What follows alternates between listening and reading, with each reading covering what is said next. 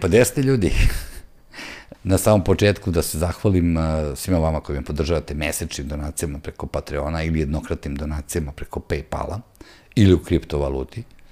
Nema toga baš puno, ali super kad god ima. Linkovi su u opisu ove epizode i prethodnih epizoda, pa ako vam se sviđa ovo što vidite, čujete i želite da podržite to na neki način, finansijski, imate i kako. Hvala svima vama koji me podržavate na bilo koji način, da li komentarima, lajkovima, bilo čim, zaista to apsolutno nije bitno. Mnogo vam hvala na podršci koju mi pružate, mnogo mi znači, jer ovo je ipak jedan nov projekat koji je tek krenuo i tek treba da zaživi. Hvala mom timu koji stoji iza mene, bez koga ovaj podcast ne bi mogao da bude realizovan. Tako da, eto, kad već dođete na YouTube kanal, kliknite na ono subscribe, ako vam ne bude teško, kliknite na to. Nije da zarađujem $1 od svakog subscribe-a, da vam kažem, nije da zarađujem išta od subscribe-a, ali jednostavno, eto, bit ćete bar obavešteni kad izađe novi podcast, dobit ćete obaveštenje.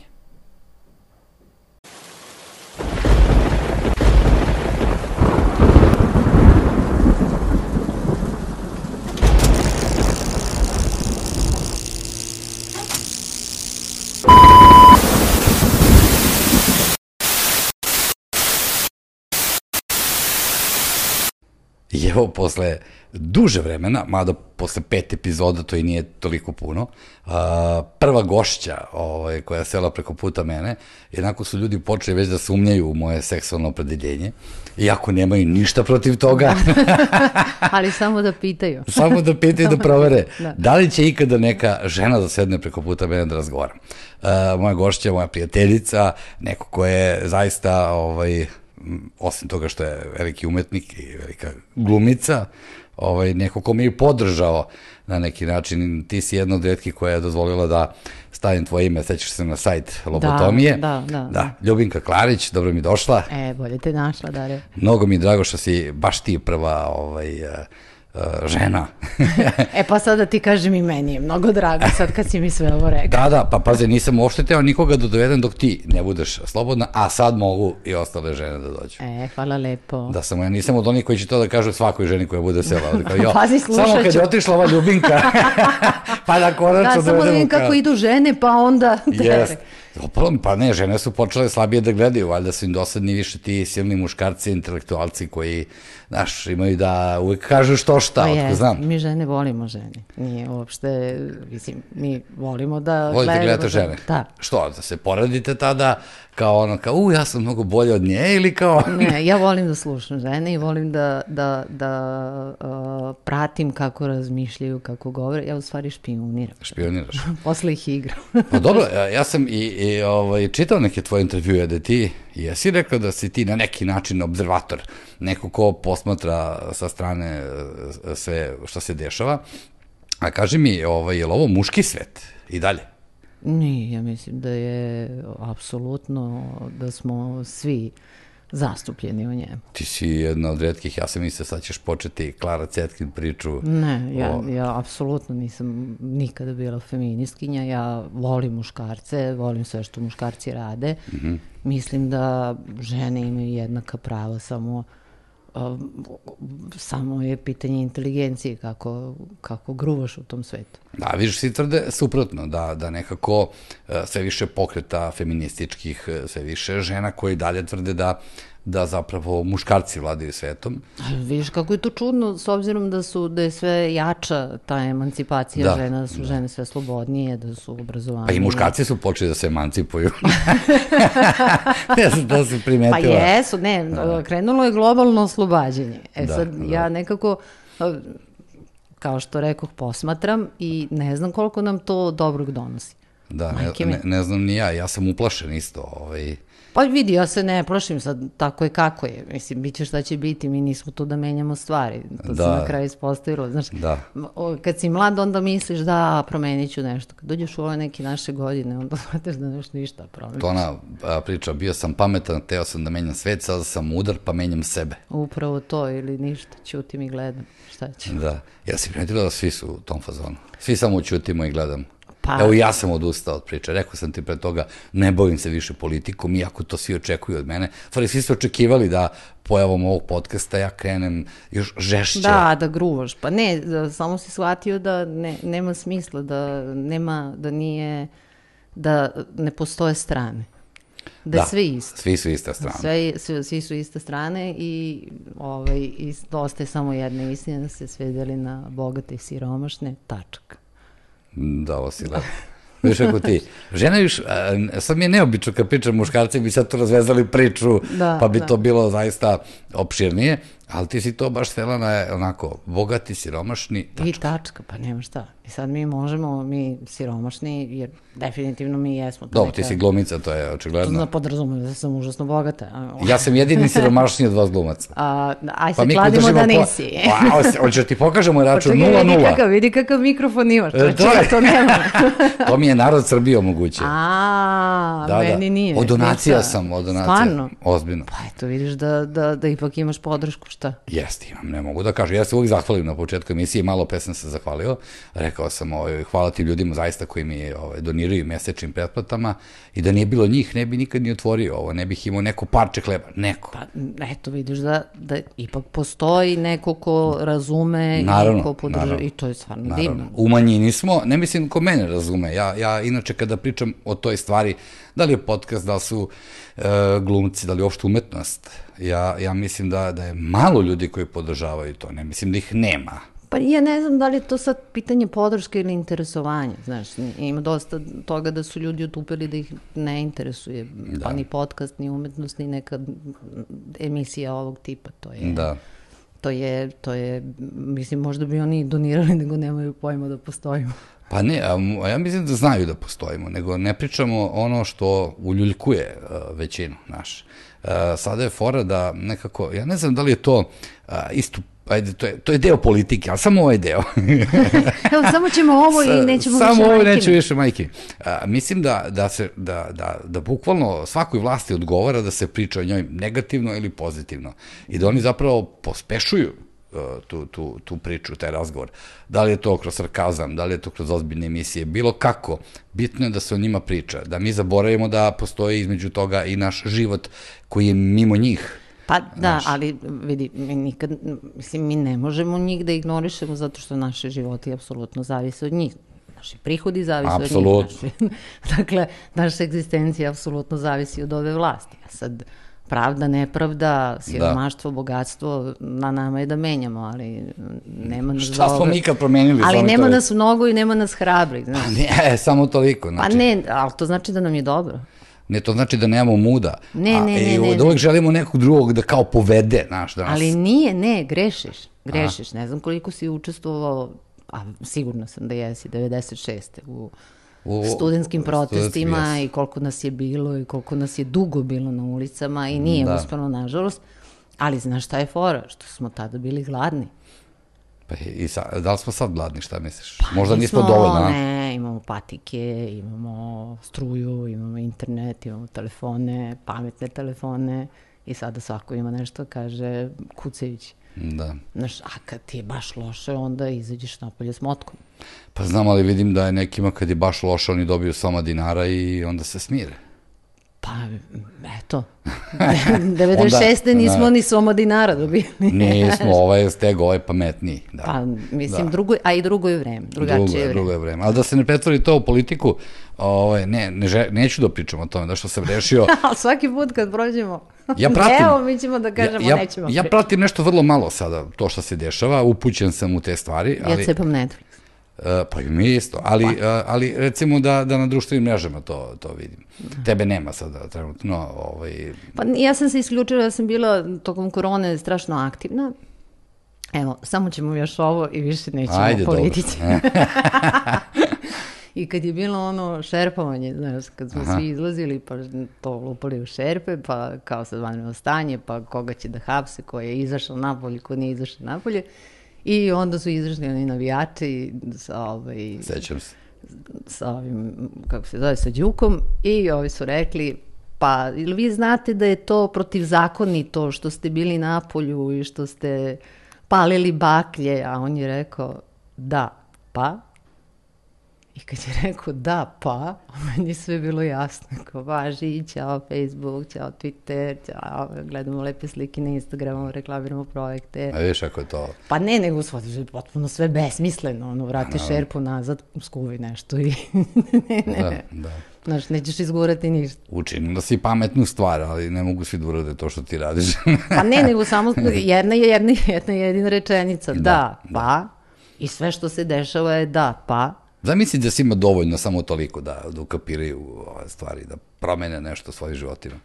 Da je to da pa kod tebe recimo presudilo, da je to negde isto tako izazvalo revolt kod većine stanovnika i da su rekli što... Pa vidi, ja kad zamišljam revolt kod većine stanovnika, ja ga ne zamišljam na ovaj način. Da, ti zamišljaš kao u Simpsonovima, kad iz baklema Homera da... Na primjer, da. Nema, posle će pričati kako si pozivala na... Da, ne, samo pričamo o Simpsonovima. Ne, mi govorimo o mirnim protestima. Pa ne, naravno, upravo to. Ne, nego hoću da kažem da ako imaš mišljenje, moraš jasno da ga izraziš i da budeš vrlo jasan u načinu, a sad ovo malo ovo, pa malo ono, pa malo, a u stvari ništa, onda bolje da ga nemaš. Ne znam, sećam se tih vremena kada nije bilo tih mreža, kada nije bilo toga, kada je ono malo listova što je bilo naša krmača, bre i tako dalje, kada je bilo gašeno i tako dalje, pa opet vidiš, i to je teklo sporo. Zamisli sa ovom tehnologijom koju sad imamo, koja je to količina uspavanosti i anesteziranosti u narodu. Pa dobro, ali nije samo to, došli su i nove generacije. Znaš, sad, mladi više nisu oni mladi koji smo bili mi, pa ni oni što su bili mladi pre nas su isto bili drugačiji. Tako da, kako se vreme menja, tako se menjaju i deca. Deca su mnogo pametnija. Oni su provalili igrice. Da, sad cepaju samo igrice i to je to. Pa dobro, znaš, generalno nama to smeta, ali u to vreme je isto našim roditeljima smetalo ovo, onda njihovim roditeljima ono, svakoj generaciji je nešto smetalo. Kako ti kažem, u moje vreme je akademija bila puna, KST je bio pun. Svi su imali neku ideju, kao, i to je sve bio taj bunt. Sad je puno naprednjaka i ostali. Dobro, nećemo više tamo. Nemoj o politici, teraš me a ne želimo uopšte o tome. Za žene si mi pokvarila koncepciju. Ne, ajde, cepamo dalje. Pa ja sam teo kao, mislio sam da ćeš da si, ne mislim da si žena, feminista, nego da ipak žena u srpskom društvu, ti si rekao da izuzetno ceniš svoju slobodu, to si rekao. Da. Šta znači, biti ošte slobodan, nikako da razgraničimo slobodna priča, slobodni mediji, slobodno izražavanje, sloboda. Šta je sloboda, osim Slobode Mićalović, mislim, tvoje koleginice? Naše drage Slobode, da. Ali stvarno, moje drage koleginice. Sloboda, pa šta je sloboda? Evo, sloboda je što sedim sada ovde sa tobom i pričam što mislim da treba da kažem. Sloboda mišljenja, pa sloboda negde i ophođenja, sloboda onoga da budeš ono što jesi, sloboda toga da ne moraš da lažeš. Mislim da je strašno važno da je život mnogo lakši kad ne moraš da lažeš. Da. Evo, dovoljno je samo to, samo da imaš istinu, ti si već slobodan čovjek. Istina oslobođa. Ne, puno si tih floskula. A da, zato što sam ja pročitala neke mudrosti i onda sam samo htjela da ih plasiram. Vidim sve te citate kao fora nisi na mrežama. Vidim ja da si ti na Twitteru. Tamo svi stavljaju te... Jel kažu istina? Naravno, istina oslobađa, ja imam san, dobro, Weber, Kant i tako dalje. Sad da kažemo da bude originalno. Pazi, sve što si htjela da kažeš rekao je Rale Milenković u prvoj epizodi. Svaki citat i sve rekao Rale, dragi. Da, pa ne, ali istina je stvarno, pozdrav za Raleta, naravno. Ali istina stvarno oslobađa ti kad ne moraš... Kome je istina šta dobro donela? Aj, samo mi reci to, molim te. Evo, ja sam primjer, istina, nemojte. Pa evo, na primjer, a čekaj, šta bi bilo da se nisi držao istine? Šta bi bilo s tobom? Ne bi bilo ništa, imao bi mnogo mirniji život, pošteđen, raznih stresova, problema, zdravstvenih, neurotičnih ispada, moj život bi bio reka. A što misliš da ne bi bio neurotičan da si nastavio da živiš kako živiš? Ljudi, koliko sam ja uspeo da vidim, možda grešim, ispravit će me oni sigurno u komentarima, žele da čuju laži. Niko ne želi da čuje istinu. Svi žele da čuju slatkorečivu laž. Čekaj, Sanja, možda oni misle da je ta laž zapravo istina. Zašto ti misliš da je 70% ljudi uvereno da kad čuje laž da je to laž? Pa ne, problem je u tome što mi više ne znamo šta je laž, šta je istina. Ali znamo šta volimo da čujemo, znamo, znaš kako, evo, meni često pišu kao, a što sad, evo, sad imaš kao punu slobodu, što sad ne napadaš ove, šta sad si se usrao, naš, ovo. Pa znamo, koga da napadaš? Pa ne želim da se bavim time. Ali čekaj, ti ideš protiv koga? Ma ne, ja znam tačno protiv koga idem. Pa ne znam i šta onda? Ma, dobro. Da ti odnesu i ovaj mikrofon. Ma mogu da mi odnesu, sad bi ti rekao šta. Znaš, ne može, ovo je moje. Ja bi se silno uvredila kad bi neko sada birao kako ću ja da živim. Da. To nije lepo, to nije pristojno. Mada biraju, ali ti to ni ne znaš, mislim. Pa, ja sam sigurna, ja možda imam privid toga da ja živim kako želim, a u stvari sam u potpunoj zabludi, ali... Da. Oni se igraju, tačno nam prikazuju, kao u Platonovi alegoriji, Platonovi pećini, oni nam prikazuju senke, oni nam prikazuju ono što oni žele da mi vidimo, a mi nemamo pojma zapravo da... Pa dobro, možda nekad neko i vidi iza toga, ali... Pa vidimo, ali šta vredi? A šta? Pa ne možemo sami protiv celog sveta, to je potpuno izgubljena borba, odmah u startu. Kad to znaš, onda šta? Pa misliš da se vredi boriti onda uopšte? A vidi, ti možda se boriš za trunku svoje slobode, da pokušaš da podrediš život sebi i svojim najbližima onako, da pokušaš da omogućiš ili da odeš. Ima i ta varijanta. Ima gde? Ti si došla iz Amerike, si se vratila. Ja sam se vratila iz Amerike, prvo da se razumem, ni oni nisu slobodni. Ma znam bre, prokleta Amerika i zlato što si ja. Ne, čekaj, stani, nije toliko prokleta. Zvezam se, meni je san da dođem da vidim Ameriku. Pa ne, lepo je, to je sve tamo, ali tebi je oduzeta na neki način sloboda. Čekaj, stani, sad si rekla nešto, to paradoks, ne znam kako da nazovem sad ovo. Sve te najveće demokratske države. Tebi je oduzeta ljudska sloboda, tebi je oduzeto... U Americi? Pa naravno. Pa šta mi ovde da kažemo? Pa čekaj, stani, ako ja rodim bebu i oni kažu super, evo ti beba 2 meseca, a onda ide u daycare, da je moja sloboda da bude mama. Pa eto, to su te neke razlike. Mislim, meni je u tom trenutku odgovaralo ovo naše. Ako me razumiješ, što im je odgovaralo da ostanem u mašini proizvodnje, gde ću ja da radim za državu, gde ću zapravo samo moći da preživljavam, jer i to je privid demokratije, zapravo ni tamo nije demokratija, oni se samo zovu začetnicima demokratije, a ti stvari nemaš slobodu. Ti imaš slobodu da kažeš, ti imaš slobodu da misliš, ali ti za sve to moraš debelo da radiš. A čekaj, zar nije tako i ovde? Mislim, zapravo ne vidim neku razliku. Bar po priči, ja nisam bio tamo, ali sam bio u drugim evropskim zemljama. Pa nije baš tako. Mislim, ti ovde sad ostaneš bez posla, izvini samo da... Ne, slobodno ti. Ja vidiš... Ti ovde da ostaneš bez posla, tebi će uvek kevićali da daju ono... Neće. Da imaš za... Pa jeste, tako je. Uvijek ćeš moći da jedeš. Čekaj, hoće mi kažeš tamo roditelji nisu roditelji. Ne, tamo roditelji, ti si čao sa 18, college, ti si bre svoj čovjek. A meni to malo predrasuda i stereotip koji se stvorio. Nije predrasuda, pa živjela sam taj život, kad nemaš para, nemaš šta da jedeš. Gotov si, ali uvijek možeš da nađeš posao. Me razumeš? Da. Znači ti uvijek imaš priliku da radiš, ne postoji čovjek koji hoće da radi, a da ne može da se zaposli tamo. Ali kad ne radiš, nemaš šta da jedeš bukvalno i možeš da spavaš na ulici. A ovdje uvijek možeš kod neke tetke da se zavališ. Pa zamisli, pa siguran sam da tamo ljudi imaju tetke i strine i rodbinu i da mogu oni da se uvole negde. Mogu 2 dana. Posle toga to nije... A možda su pametni oni, znaš, nešto sam razmišljao. Ja gledajući svoju rodbinu, u stvari sve više smatram da su oni pametni ljudi što se tiče tih odnosa sa rodbinom. Znaš, ono kao dođi, sedi, pojedi, popi i ajde pizdu materinu. Ne, oni su vrlo ljubazni, lepo vaspitani ljudi koji će da ti pomognu kratkoročno, jer i oni se takođe bore za svoju egzistenciju kao i ti. Da. Znači, to ne izgleda tako mučno kao kod nas, jer mi imamo primere koji ponekad bivaju jezivi, ali je isto tako nemilosrdno.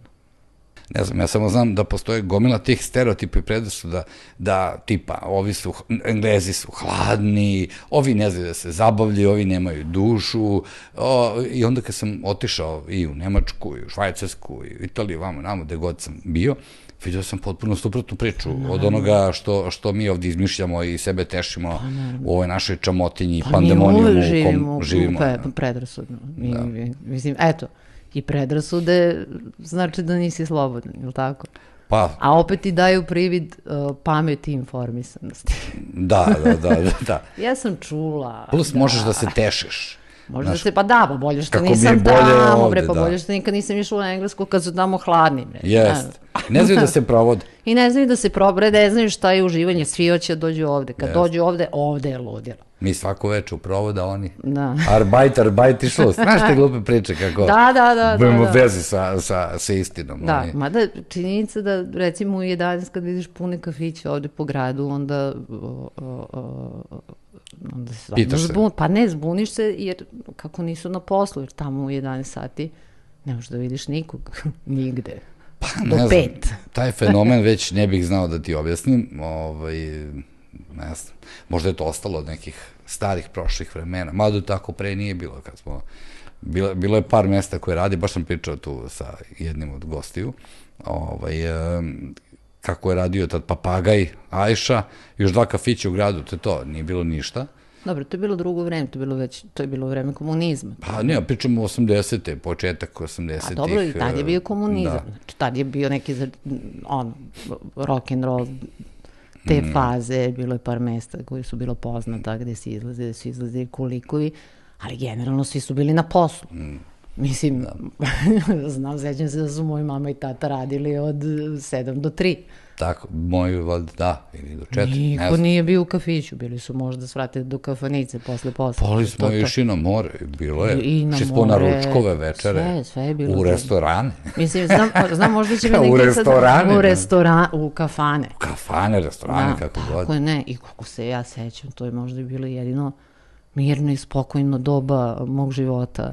Da.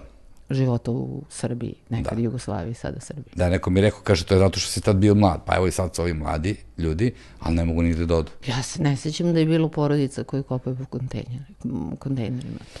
Dobro, uspešno ih je država i tajna služba krila. Da, jeste. To je jedno specijalno mesto gde su samo kopači. 2 put za redom nisi mogao da ga vidiš. Ne, ovo što se sada viđe po ulicama, to tada nikad nije bilo. Da, nije. Nije.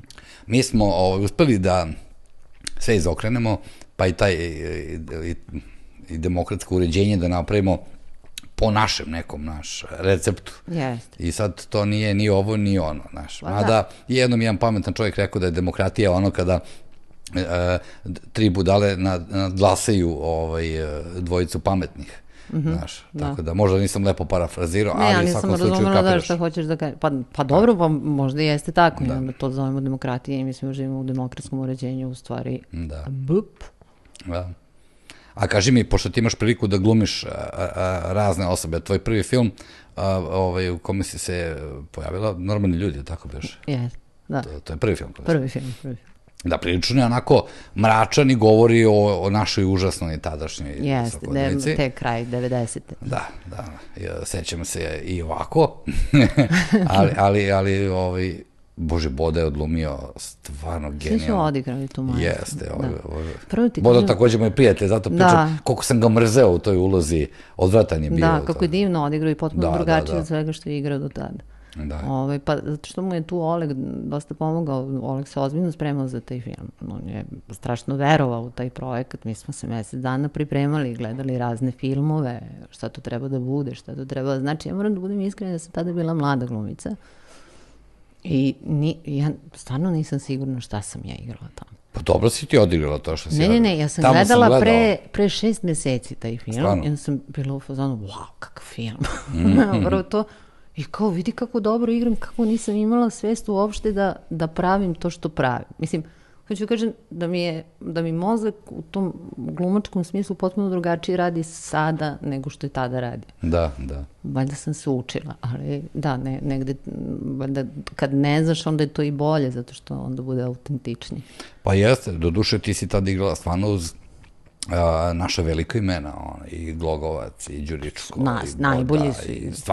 Najbolji su igrali najbolje. I režija. I režija fantastična. Da, koji je prilično i mračan, inače, usput. Pa jeste, ali on pravi takve filmove, to je njegov fazon, on je čovjek koji ne pravi kompromise. Ni sa čim. Da, dugo nije. Pa čak ni sad. Da snimio nešto? Pa snimio, mislim da sad snima Močvaru. A Močvar? Drugi deo. Da. I ti ćeš biti u Klanu, ako se ne... Jeste, sad snimamo... Drugi deo Klana. Druga sezona, stvari. Da, druga sezona Klana, bit će super. Da, prvo sam odgledao, čujem da ovdje imaš neku ulogu. Znaš, sam malo, onako, nisi puno, ni ti otkrivala, niti sam uspeo da saznam od tih... Da, pa ne smemo, imamo, mislim...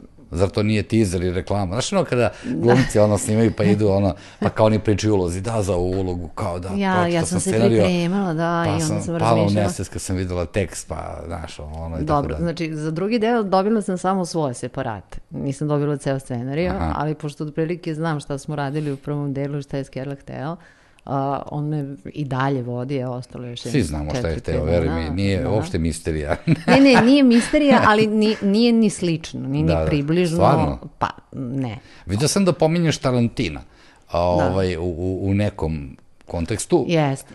Je li to za ovaj drugi deo važi ili... Da, znači za prvi i za drugi deo i ceo serijal će biti isto režiran, znači ista je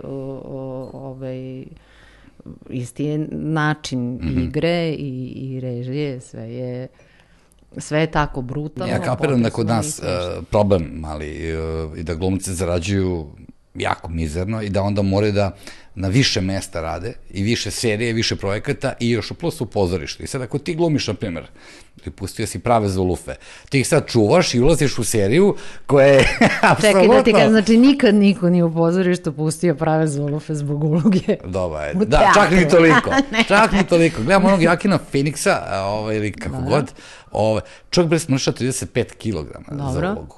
Transformiše se. Pa da.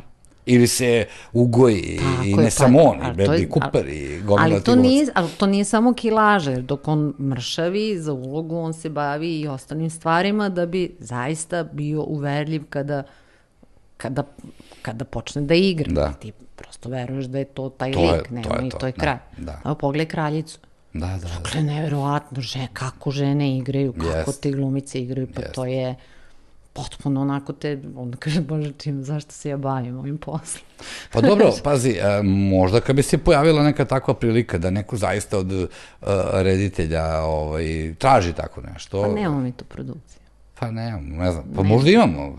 Nemamo. Pa sad nikad više love nije ušlo u serije. Pa, ali mora da se rasporedi. Pa dobro, mora, ali moglo bi da se napravi nešto. Tebi više leže ove, kako da kažem, pa ne mogu sad da ih žanrovski podelim, jer mi još uvijek nismo dorasli tome, to sam baš pričao, da li sa Banetom ili ko je bio Rale, ne mogu setim, pitao sam za filmski žanr u Srbiji, još uvijek je to domaći kao film. Domaća serija, domaći film, bez neke kategorizacije, ali recimo, ti više leži to kao ljubavne te drame, melodrame. Nije bi samo komediji. Tebe da i vezuju dosta za komediju. Pa nije, vozim jako. Od Čitulje za Eskobara. Pa jeste, onda dođe rođak sa sela i kao onda svi kažu da, dramska glumica, to je kao buntovnica koja sad ne znam šta... A to je, a u stvari, na primjer, to je ja u svoje ime. I onda, znaš, ja recimo ne mislim da sam sad tu nešto napravila, Bog zna šta. Pa uloga je takva bila. Pa uloga je takva bila, tako dodeljena, ne mogu da kažem da je bila sad neki izazov za mene. Sad tu sam, ne znam šta radila. A kad bi neko rešio kod nas da snimi nešto, tipa, sad ja sam otišao toliko godina unazad, ne znam mi, Niske strasti, neki thriller, mizeri, između mizeri i Niske strasti. Pa mizeri. Uvek mizeri. Pre mizeri nego Niske strasti. Da igraš neku seks vamp. Pa te bre, matora sam ja za to. Nemoj sad... To vreme je prošlo. Nemoj da pričaš, pogledaj ti ove strane glumice. Ti Helen Mirren ima 103 godine, pa još uvek zrači seksi pilom. A počela u Kaliguli. Pa sad vidi, ja sam čula, ne, sve okej, nego ja sam čula da onda zrači žena seksi pilom sa više strana, a ja nju ne vidim kao seksi pilnu ženu. I onda nisi gledala Kaligulu. Pa, dobro nisam, ali zašto vezujemo sada nju sa njenih 73 za... Ali dobro, ona... Misliš, nekad seksi pil nikad ne umire? Ne, kod nje ne. Pa dobro, ima to, ima to nečega iznutra. Pa i Sharon Stone, koliko ima godina, znači, ako... Pa dobro, jesi gledao drugi deo? Ne. Uglavnom ne gledam... Dobro je da nisi gledao drugi deo. Zapamćena je kao takva, recimo. A dobro, jeste nju obeleženo, je zaista bila fantastično, užasno zavodljiva u tom filmu. Dobro, ona nije htjela da se operiše, nije se podvrgla nikakvim plastičnim operacijama, što je u redu. Ne, to je sve divno, nego daj da vidimo neki film, da ona malo sad, da ode od toga. Pa nije ona ni imala neke te filmove, da kažeš, da je igrala neke baš karakterne uloge. Ona nekako se je zaobilazila. Pa dobro, vjerojatno postoji razlog, zašto ne? Pa. A zašto neke druge glumice da? Pa Meryl Streep, recimo. Naprimjer, Meryl Streep, naprimjer, Kate Blanchett, znaš, to su ipak, ja mislim da ipak postoji različite kategorije. Da. Ali dobro, upravo si za Helen Mirren, ona je fantastična glumica i ima taj seksi pil iznutra, i ako to može da se ima u tim godinama. Pa, mislim, vidi se, nazire se da je bio. Mislim, to je kad neko ima 73 godine, posljednje što bih rekla. Ne znam da li mislim da je starija čak od toga. Ova gospođa zrače seksi film, ono bih rekla, divna žena, topla žena. Da, ali to je Srbija, to je ti Srbija. Kod nas, naša žena, uskoro će tebi da traže da nosiš maramu kad budeš gostovala u podcastima. Ne, ja uopšte ne mislim da treba se nosi marama tamo posle, nego mislim da uvek postoje neke osobine koje zaista bez predrasuda pripadaju starijim ženama, a koje nisu seksi, jer onda dođemo u jedan... Pa da, nisam mislio baš doslovce. Ne, ali dođemo, znam, ali onda dođemo u jedan čor soka kad to je da starije žene žele da budu devojčice. I to je onda... Došli smo u to. Pa da, i onda je to problem, to više nije... Mislim, ako pričamo Helen Mirren, ona to nosi izvanredno. Pa zato kažem, ona je zadržala tu svoju prirodnost, prvo i taj seksi pil koji je imala kao mlada, ona opasna je, mislim... Dobro, ajde, ti si muškarac, ajde da sad više ne pričam. To ne znači da sam bolestan i da sam nekrofil, ja samo hoću da kažem da žena, znači, izgleda dobro i sa svojih koliko 80 godina. Ne, ono odlično izgleda, ali bih pre pričala kako je odigrala ovo ili ono, znaš, nego sad... Pa ne pričam ni ja, mislim, kao ono, sad pričam sa tako sve kako je... Ali ne pričam, nije sad ovo konkretno tebi, nego... Zato što su gledali Kaligulu. Pa da, čekaj, prvo, ona je žena glumica i ona zrači harizmom. Jeste, i seksi pilom zvuk Kaligule. I seksi, tako, tačka. Ko je po tebi, imamo mi te, zašto mi nemamo te, kako da kažem, te etikete, to, znaš kako u Americi po tim magazinima, kao seks simbol, seks simbol, taj. Da, pa... Mi tu kao nemamo nešto, šta? Pa ne znam, ja mislim da, sad više ne znam, to je već, mislim da je to već pitanje nekog ličnog doživljaja seksualnosti, ali, znaš, nekom je nešto što je potpuno androgeno, potpuno seksi, a nekom je žena sa velikim grudima, velikim ustima. Dobro, sad to, da, malo je to... Ali, kažem ti, to je apsolutno sada već lično pitanje i ti ne možeš da etiketiraš. Šta magazini etiketiraju, to je potpuno druga stvar i potpuno druga priča. Nemaš to da te odredi. Mada masu određuje. Ali kad se zapitaš lično šta tebe uzbuđuje i šta je tebi strašno privlačno, to je vrlo individualna stvar. Da. Znam da su za Slobodu Mićalović pisali, ali želeći da ostanu vaspitani zbog valjda uloga kakve ona igrala, uvek govori, jao, prelepa žena. Pa ona jeste lepa žena. Ne, definitivno. Nego hoću da kažem, nikad nisam video komentar kao da je ona kao, seks simbol, kao što se kačilo nekim čak i političarima. Dačiću, jevo. Ja sam da umoram gdje sam to vidio. Stvarno, da je seks simbol. Seks simbol, da. Pa dobro, vidiš, nikad nisam razmišljala o njemu. Kad ga pogledaš sad ovako... Ovako kad ga pogledaš, pa dobro, nije da nije. Ima on to u tom pogledu ima nešto. Ima nešto, da. Da. Nešto što obara žene s nogu. Da, pogotovo kada rečenica ne teče tečno. Da, a on ume to, bre. Da. Interesantno je to da kažem ti, kod nas je to sve malo drugačije. A ja da živim preko, pa da, pa kao, evo sad baš sam došla da vidim i kod nas i drugačije. Zato što pratim stalno to i kako su se snimali određeni filmovi i gledam dokumentarce svih tih filmova koji su snimani, jer oni rade vrlo na marketingu, pa čim snimi se neki film, eto ti i obično za neke popularnije malo filmove, ili za one baš koji stoje na dnu, pa da ih poguraju, pa da. I video sam tu stvarno svašta i vrlo interesantne stvari. I oni to ne kriju se, ne kriju to kao lažno, kao mi malo tu volimo da budemo kao suzdržani po pitanju bilo kakvih komentara. A opet, sa druge strane, mi smo narod koji je najnesuzdržaniji na planeti. Po pitanju komentara. Pa da. Pa nije, ja mislim da greši. Pa meni kažu što ne napadaš Vučića. Kad su već navikli da ga napadaš. Nije, ali mislim, uopšte nije, to je vremenom skrenulo u to sve. Pa znam, ali sad napadanje Vučića je ono postalo opšte mesto. Da, boli me pa ne, ali dosadno. Pa svi ga napadaju ili ga hvale, znaš, sad ti kao ako si nešto između, ako te baš... Pa nisam možda između, nego sam samo rešio da ono... Pa ne, ali ako si vidio sad malo iza i ako si shvatio da sad od toga da ga pljuneš ili da ga pohvališ nema ništa, dobro, ako da ga pohvališ opet ima nešto, ali da ga pljuneš nema ništa, da se ništa neće desiti i da ćeš samo biti jedan u masi koji će da izgovara neka opšta mesta, a ja lično prezirem opšta mesta i onako da sad svi gromoglasno izgovaramo parole kako ništa ne valja, pa to znamo, to je početak, jel? A šta ćemo dalje? Da, to se slažem, ali ja nisam odlučio to da što sam ja kao spoznaju doživeo, nego sam jednostavno rešio da moj život više ne izgleda tako, rešio sam da promenim, kad sam već dao otkaz i ustao iz emisije i otišao, da napravim nešto drugo. Znači, radi se o nekim drugim razlozima.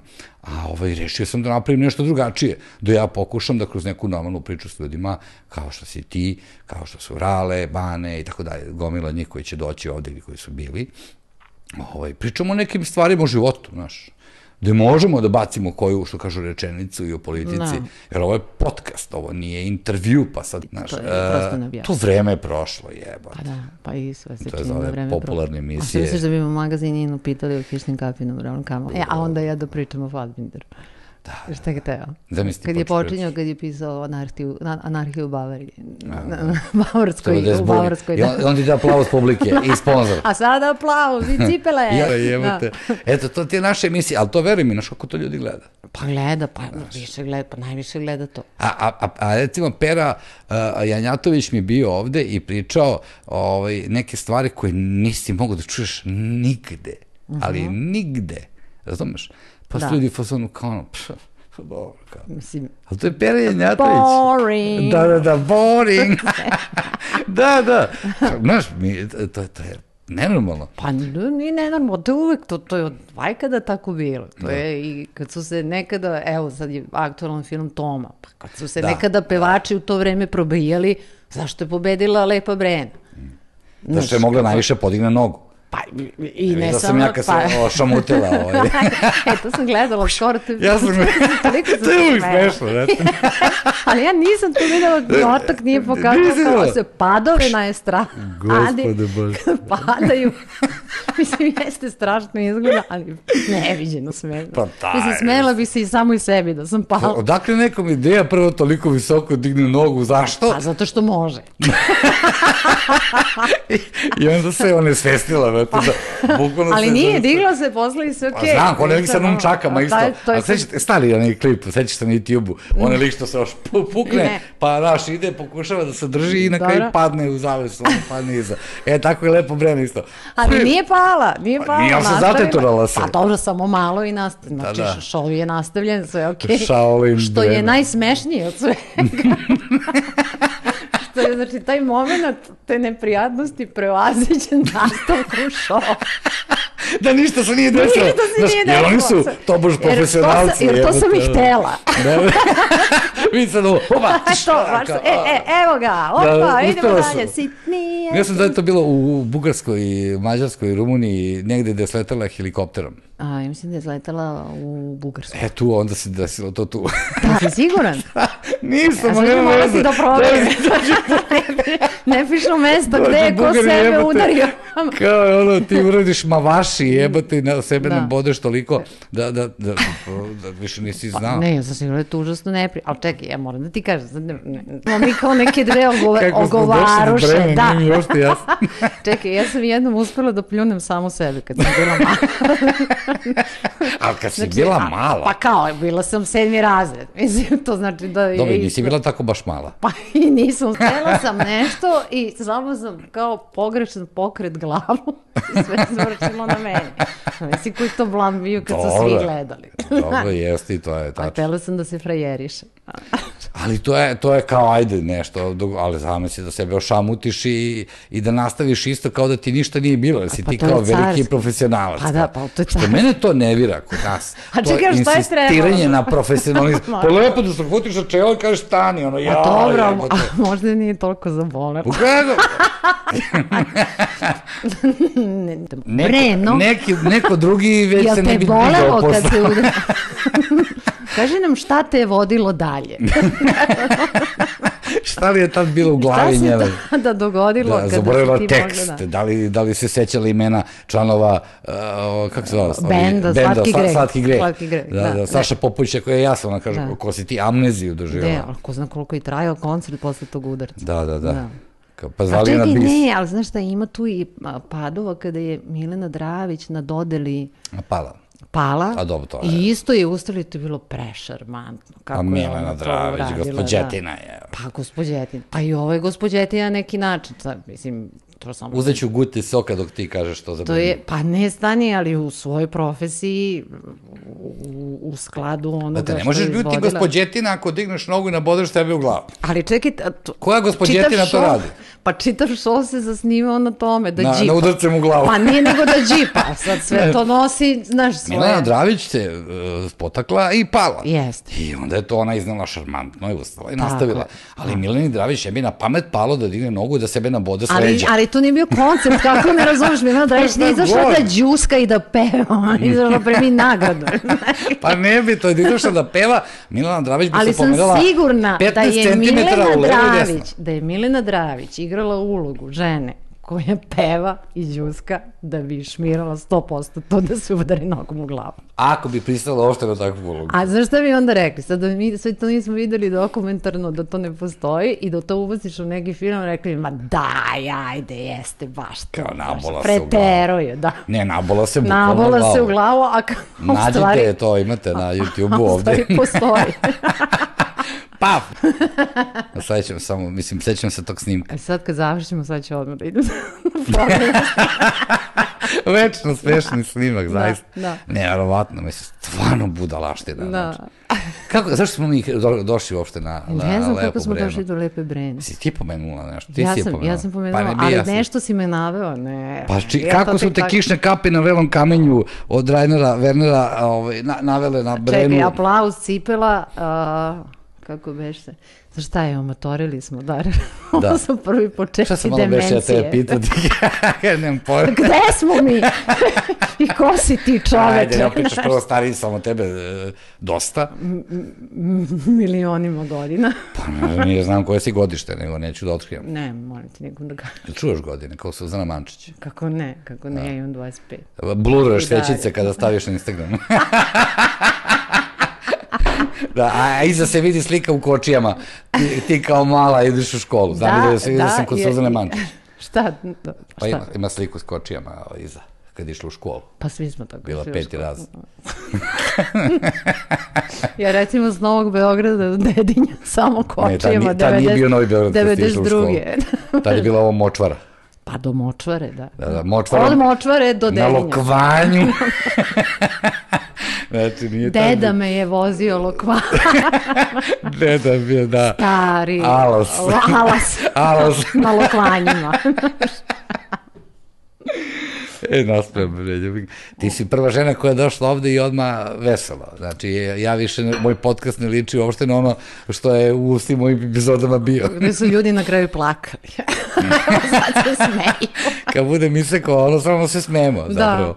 Pa ne, ali stvarno... A možda ljudi sam misli, pošto kakve budale, čemu se smije. I njima je ovo smešno. Ne, znači ovo imate više pregleda nego da pričamo o istoriji umetnosti. Da. Ili o, ne znam, o Felliniju, o, ne znam ja, Busteru Keatonu, pošto voliš komediju ili ne znam ja. To ti je tako dosadno. To je dosadno, da. To je dosadno. Sad cepamo istoriju filma, ja donesim Pogačića ovde, kao sad vrtimo i analiziramo. I to bi mogli da uradimo, da. Da, ima neki da si gledala film koji bi mogla da preporučiš, a da ja nisam gledao, što je teško. Ili serija? Pa serija, ali 100% si gledao. Ja čekam nastavak u februaru, pa Peaky Blinders. U februaru? Aha. A, još kako imam više informacija. Gledala sam. A, si gledala Better Call Saul? Ne. A Breaking Bad? Naravno sam gledala. Pa onda moraš gledati Better Call Saul. Znam, dobila sam preporuku, ali nikako zato što ima toliko toga što sam gledala. A Kaminski metod o tvojim kolegama? Ne. Michael Douglas, Alan Arkin. Pa šta si sad doveo ovde da me blamiraš, kao šta sve nisam gledala? I ti glumica. Ti sebe glumicom nazivaš. Pa ne mogu, znaš zašto? Zato što mnogo radim, jako sam zauzeta i onda, a kada imam slobodno vreme, onda jednostavno volim da se posvetim svom telu i nezi. A kako se najviše opuštam uz neku lepu knjigu? Čašu vina? Ne, miriše bez sveće. Ne, odem na masaže, hranim se zdravo i imam ličnog trenera, tačka. Wow. Naravno sam slagala. Kakav je kliše to postalo? Ne, šalim se, ne kažem za tebe, ali zaista je tako. Pa jeste. Kad god vidim neku fotografiju na netu, riba drži čašu vina i knjigu ispred sebe. A prebila šolja kafe i knjiga. A, da.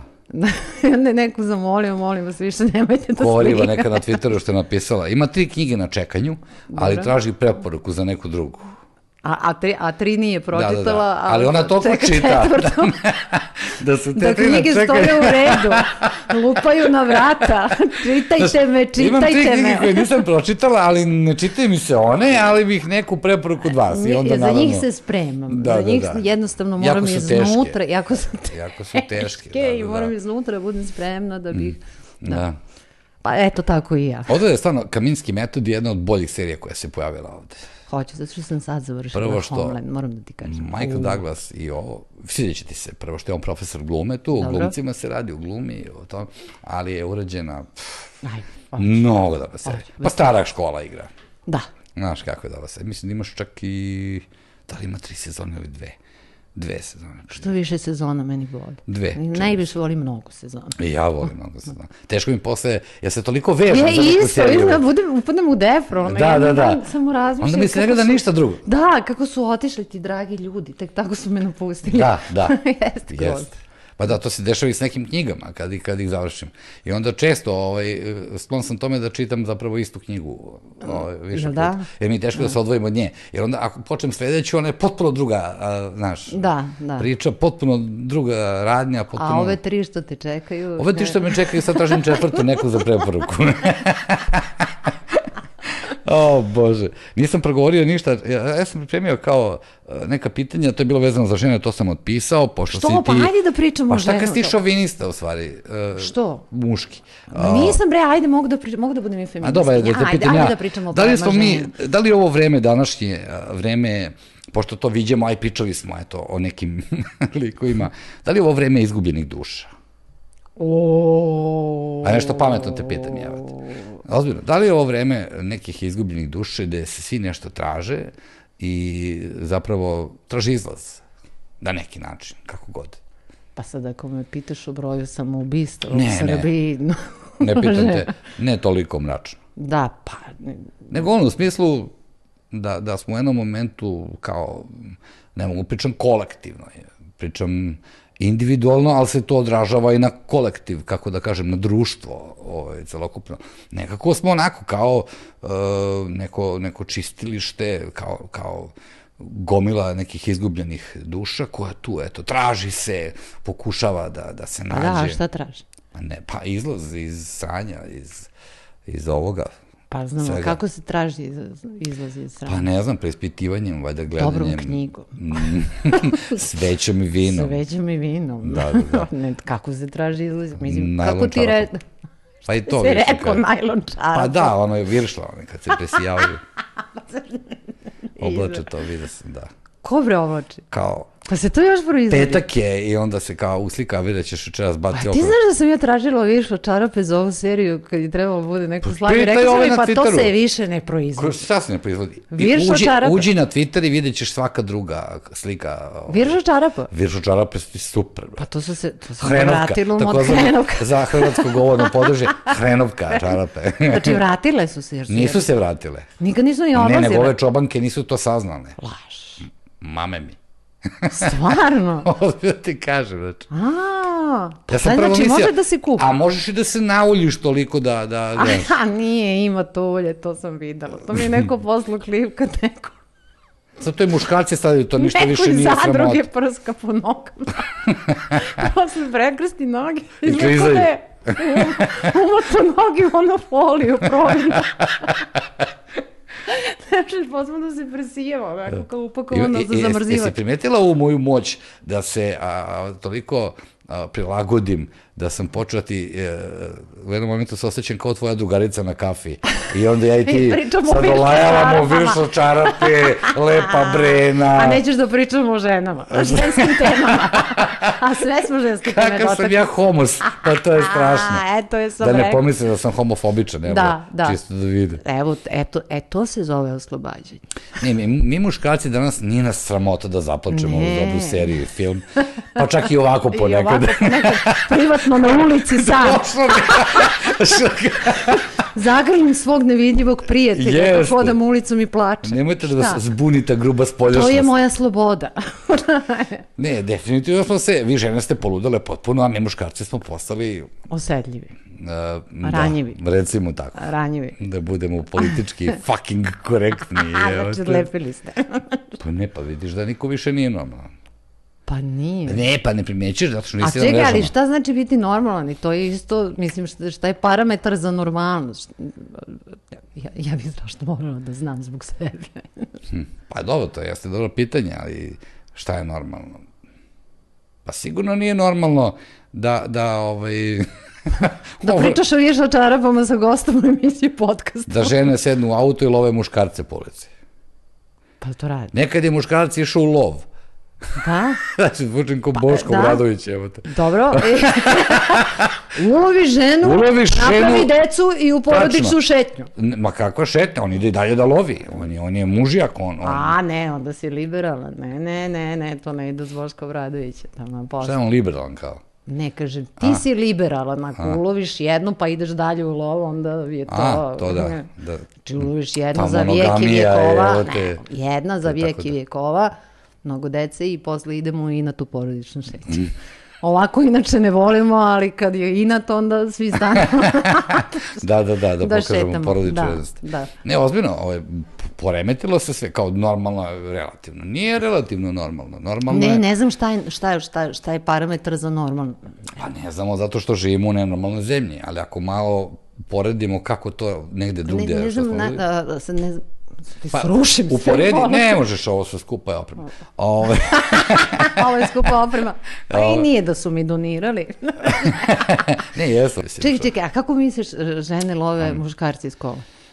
Pa, danas je to negde normalno da vi žene zapravo zviždite za muškarcima na ulici. Postale ste preslobodne, uplašile ste muškarce i onda su muškarci postali... Vidiš šta sam rekla, kako emancipacija nikom nije donala dobro. Pa nije. Ja bi se recimo osvrnula na početak dinastije sada, koja ide u istom terminu kada i moja serija Kolo sreće. I sad, pošto se u Kolu sreće radi o ženi koja je radila na pijaci, bila siromašna celog života, ima nekog sina. To kao Kassandra, nešto kao. Pa da, to je portugalska verzija, znači licenca, ali sad, kako ti kažem, to je upakovano tako da to stvarno egzistencijalizam sa puno duhovitosti, ali stvarno jedna porodična drama. I u isto vreme počinje se emituje dinastija, u istom terminu, gde Kristal poželi da jede makarone sa makom i Blake je spakuje u privatni avion i odvede u Mađarsku. Za pola sata. U Čačak. Ne, kao... A to je domaća verzija? Domaća verzija. A isto se zovu kao junaci prave dinastije? Ne. Pa sad ne znam kako se zove u srpskoj verziji, pa ti sad govorim ko su likovi. I onda mislim, ko će gleda nas, ko želi da gleda onu ženu koja se muči na pijaci pa je dobila sad pare. Pa da, ona će upoznati bogatog. Kada svi žele da ih Blake odveze privatnim avionom na makaronu sa makom. Ali čekaj, doći će i tebi Blake. Ako je to prava telenovela, a ti siromašna, onda tebe čeka neki bogati preduzimač koji se zaljubljuje baš u tebe i ako uopšte mu nije stalo. Nije, znači nije ta TV novela. Jebem ti onda TV novelu ako nije tako. Prvo nije jeftino, ne stani, čekaj, malo skuplje, malo je složenija, znaš, nije. Nego i on siromašan, pa se zaljubljaju zajedno i onda vi stvarate imperiju. Čuješ li ti da igram švalerku? A švalerku? 30 godina švalerku. Ej, I to je ponjava, kraj. A jesi zlabar? Ne, jako sam dobra. Sve što mi se dešava nisam zaslužila. Kako švalerka, a dobra? A mnogo ga voli. Pa da mora da bude zla. A čekaj, mnogo ga voli. Znaš koliko ga voli? A žena ga ne voli? Pa i žena ga voli i on voli i ženu. Pa gde je zaplet? Pa zaplet on ne voli njih dve. A znaš ko nam je glavni frajer? Ko? Dubravko Jovanović. Say no more. Say no more. Molim lepo. Kakav tizor. Pa čekaj, je li bio u deficitu, je bilo sa... Ne, to smo hteli, mislim, to su hteli. To komedija? Pa, da, sa elementima drame i drama sa elementima komedije. Ima svega, strašno grešiš, nemoj tako.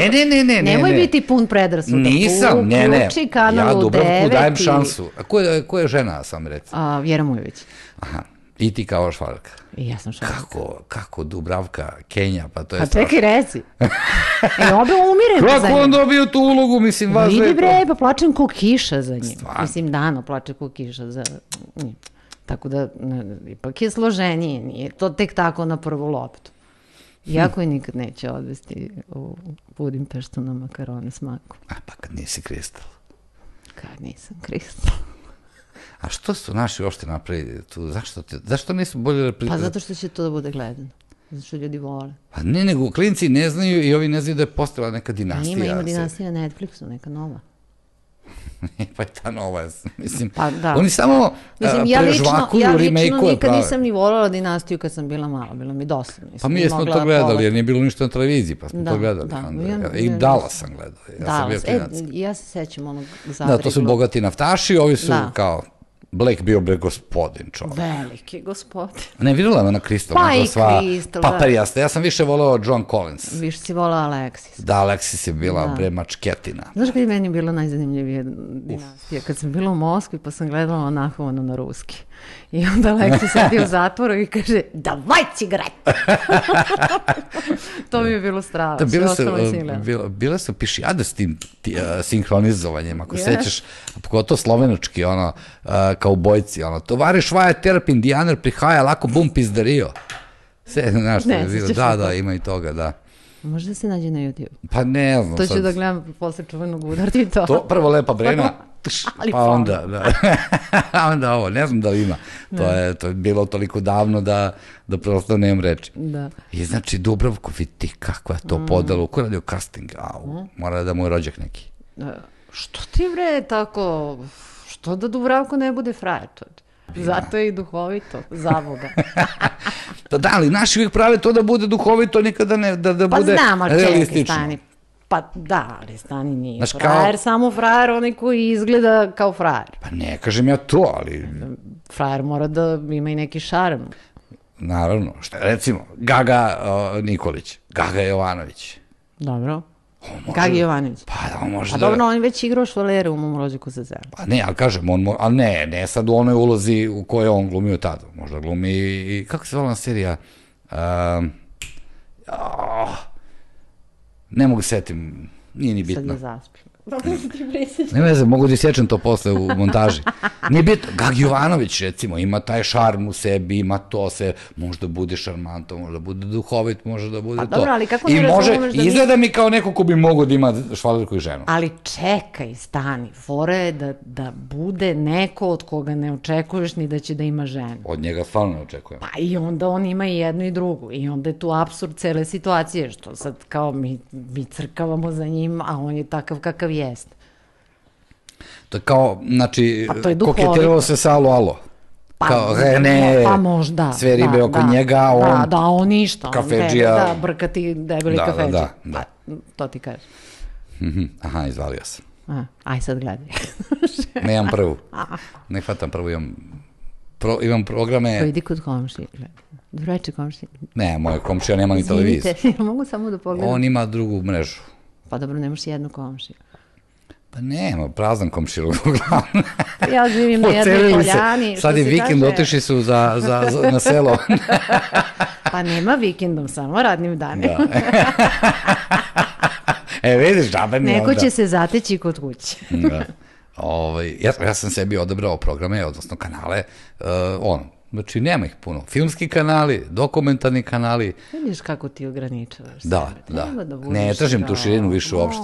Ne, preširok sam bio, previše mi je širine. Volim da se suzim. Mnogo mi je to bilo širine. Osjećam se dobro kad sam sužen. Ne, vrlo, samo odabrane pisce, naš nov pisac koji ulazi u moj život. Nisam raspoložen više za eksperimentisanje. Da, a ja obožavam da vidim svašta i da... Ja sve manje. Pa ja zato što ja špioniram. Pa dobro, ti si još mlada, moje oči su se svega nagledale. Ali ja igram. Dobro, ti i kad se naljutim, prepozirujima, sve ću da vas odigram.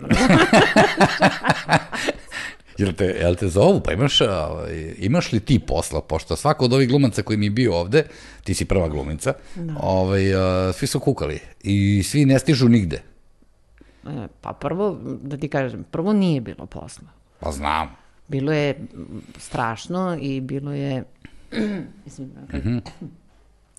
mi svi mučenici, kad nema posla, živimo na ivici čist egzistencijalizam, kolo sreće. Čime se onda izdržava, to uopšte mi nije? Pa, ko ima platu, od plate živi, ko nešto malo sitno, neka tezga, to ti je to. Pijaca, bajloni, to. Pa ja sam opravljala cipela, ali dobro, to je sad već neka druga priča. Sreća, pa imaš taj zlatni zanat u rukama. Jeste. Moji su me na vreme odškolovali, kako treba. Budi ti to, ali neka ti i ovo. Zanat je, pravo se ljudi. Tako, ovo, pitaj ko vam popravljam i dalje. Kišobran. Stari akumulatori otkupljuješ. Imam ja i moja porodica, nekad sednemo vikendu. Veš mašine, akumulatore. Jeste, znam se, viđamo se često. Sudaramo se. I moji sam po Zemunu. Ne, ja sam stari grad. Pa da. A posle kad dođe taj posao, onda stvarno kao, onda su uzme, ja ne mogu da stignem, ja Bože koliko radim, tako sam zauzim, tako sam tražim, koliko me žele, ja sam apsolutna zvezda, koliko mi je teško da postignem sve obaveze, a u stvari prvo srećan si što ćeš da zaradiš pare, a drugo nekako se osjećaš da si srećan zato što radiš. Znači, mi glumci smo onako, mi moramo nešto, moramo se pokažemo, treba publika. Pa pečaš meni, ja radim stand-up, isto volim, isto sam egzibicionist. Pa eto, i onda si namiren, kako bih rekla, ali onda to dobije potpuno drugi oblik. Pa da, ja radim trenutno nekoliko projekata, idem sa snimanja na snimanje, posle pozorište. Život, šta to beše? Da, život, privatan život, eto, uopšte ne. Da postigneš sve, da budeš, da te plače, nedostaje mu. Volim ga na snimanje sa mnom, da bi bili blizu. Moli moje, čuvajte ga sada. A imaš i 3 kuce. Pred svako snimanje ja pojedem pse. Ne mi smeta. Duhovita si, evo te Ljubinka, stvarno, nije ni čudo što hoćeš te komedije. Pa nije ni čudo. Da. Pa šta će? Pa ne razumem. Što se ne baciš na stand-up, možda bi imala više tezgi, prvo bolje se plaća nego neke vaše te pozorišne. Znaš da nikad nisam probala?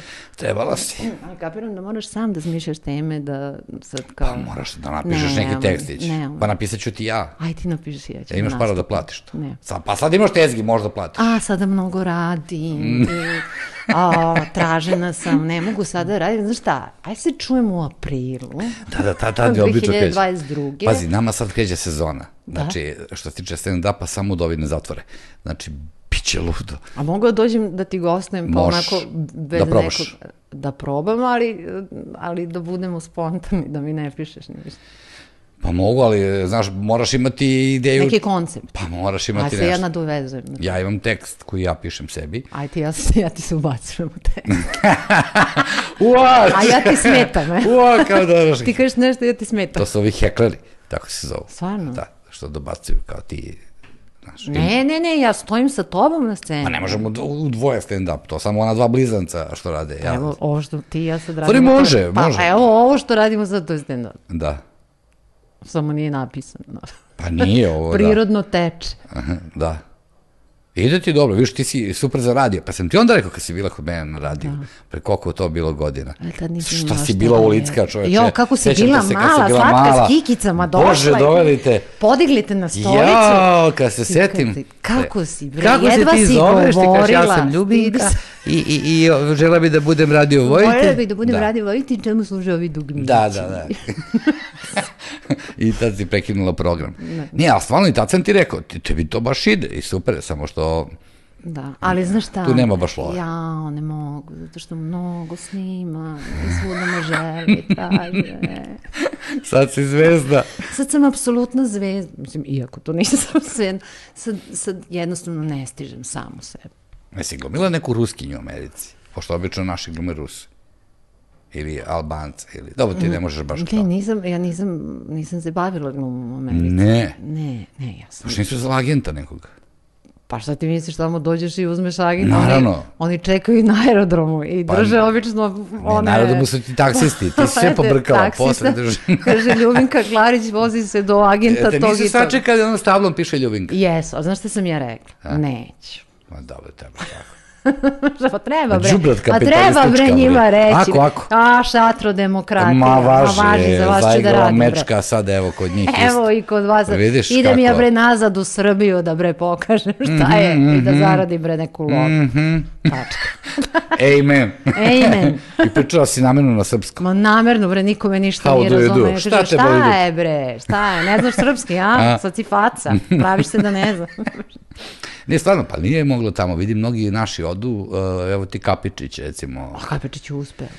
Mi smo otišli u isto vreme, samo iz različitih razloga, on je otišao da pravi karijeru, a ja sam se zaljubila i udala sam se. Ja sam se udala u Ameriku i otišla sam tamo. Za strance? Ne, boga mi za našeg.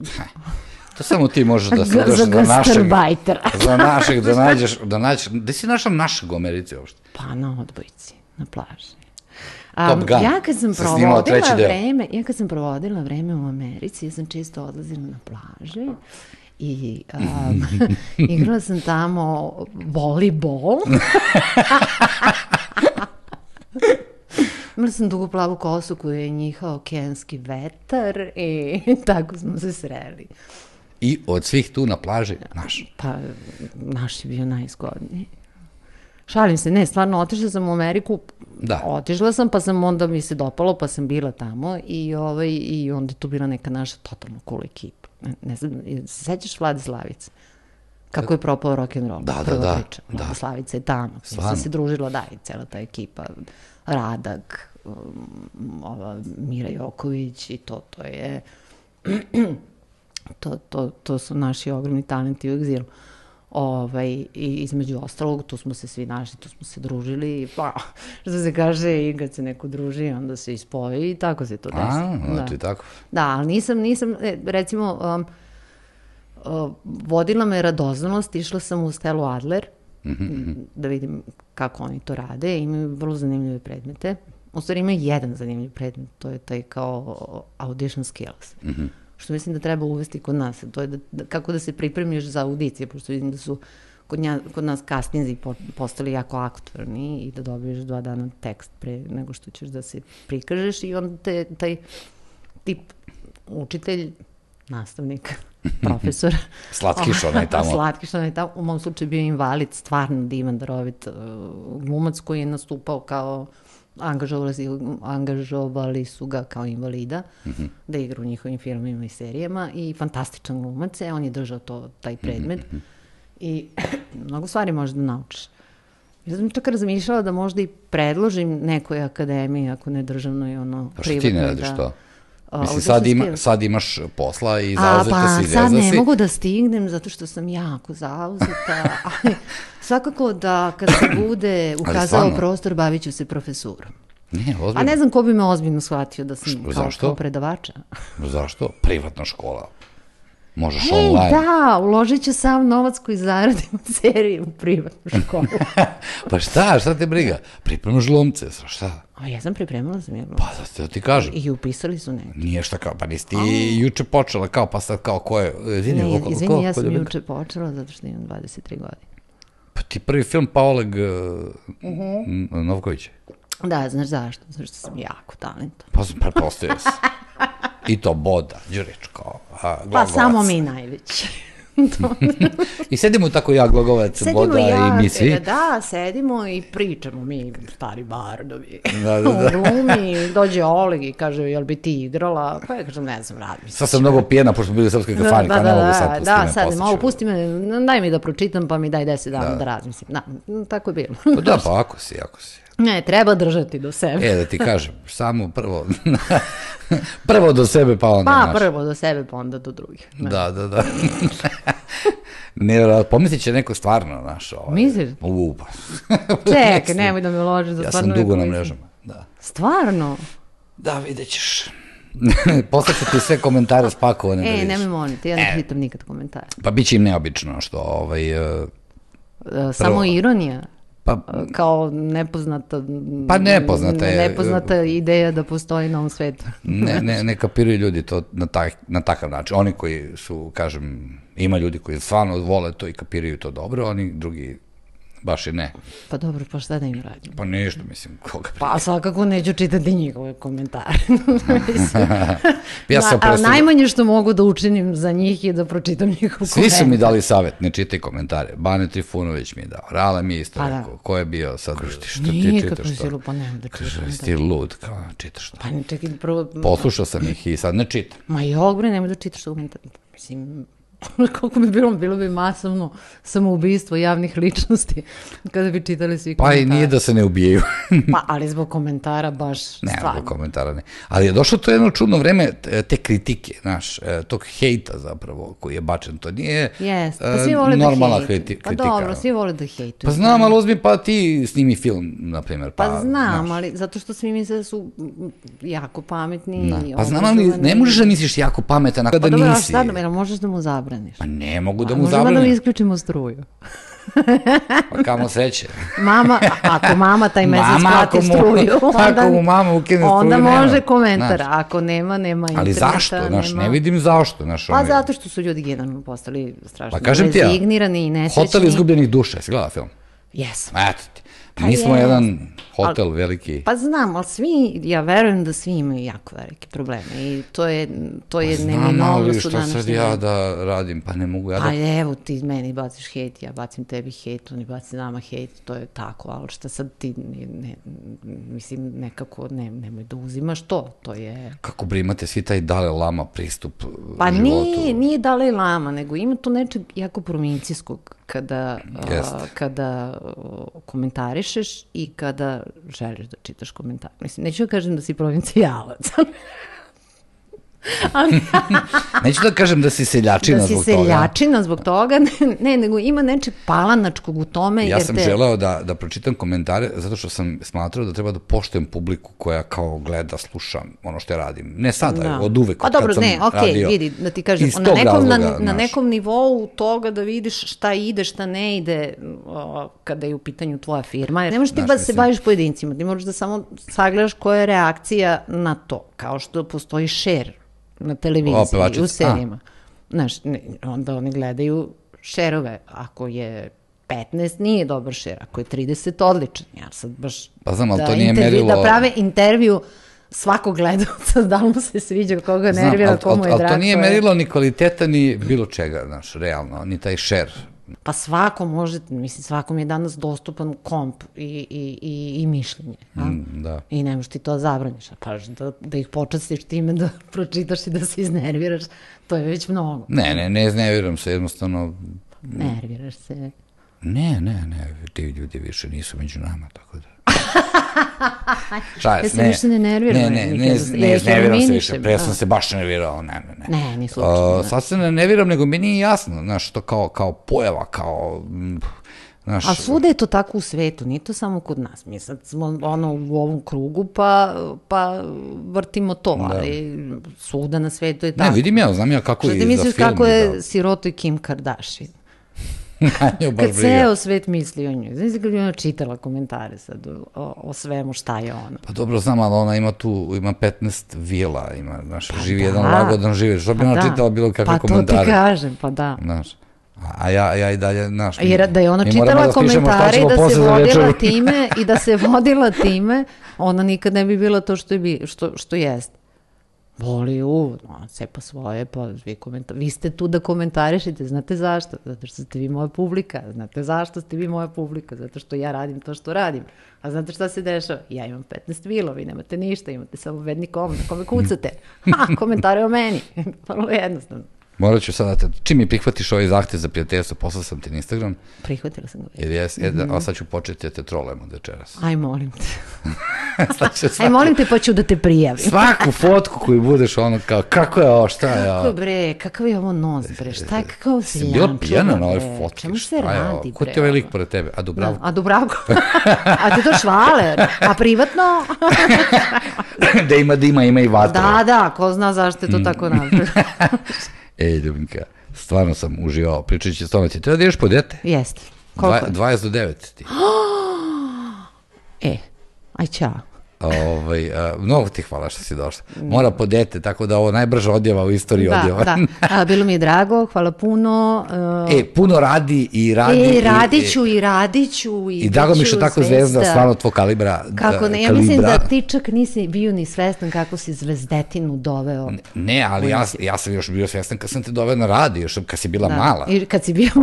Kad sam ja bila mala, ti si znao da sam ja drugačija. Pa ja sam video odmah da po tim malim loknama i velikim crnim očima. Velikim crnim očima, jer kao tad su bile crne. Hvala ti, divna si. Hvala tebi. Ćao. Pazi, pašćiš.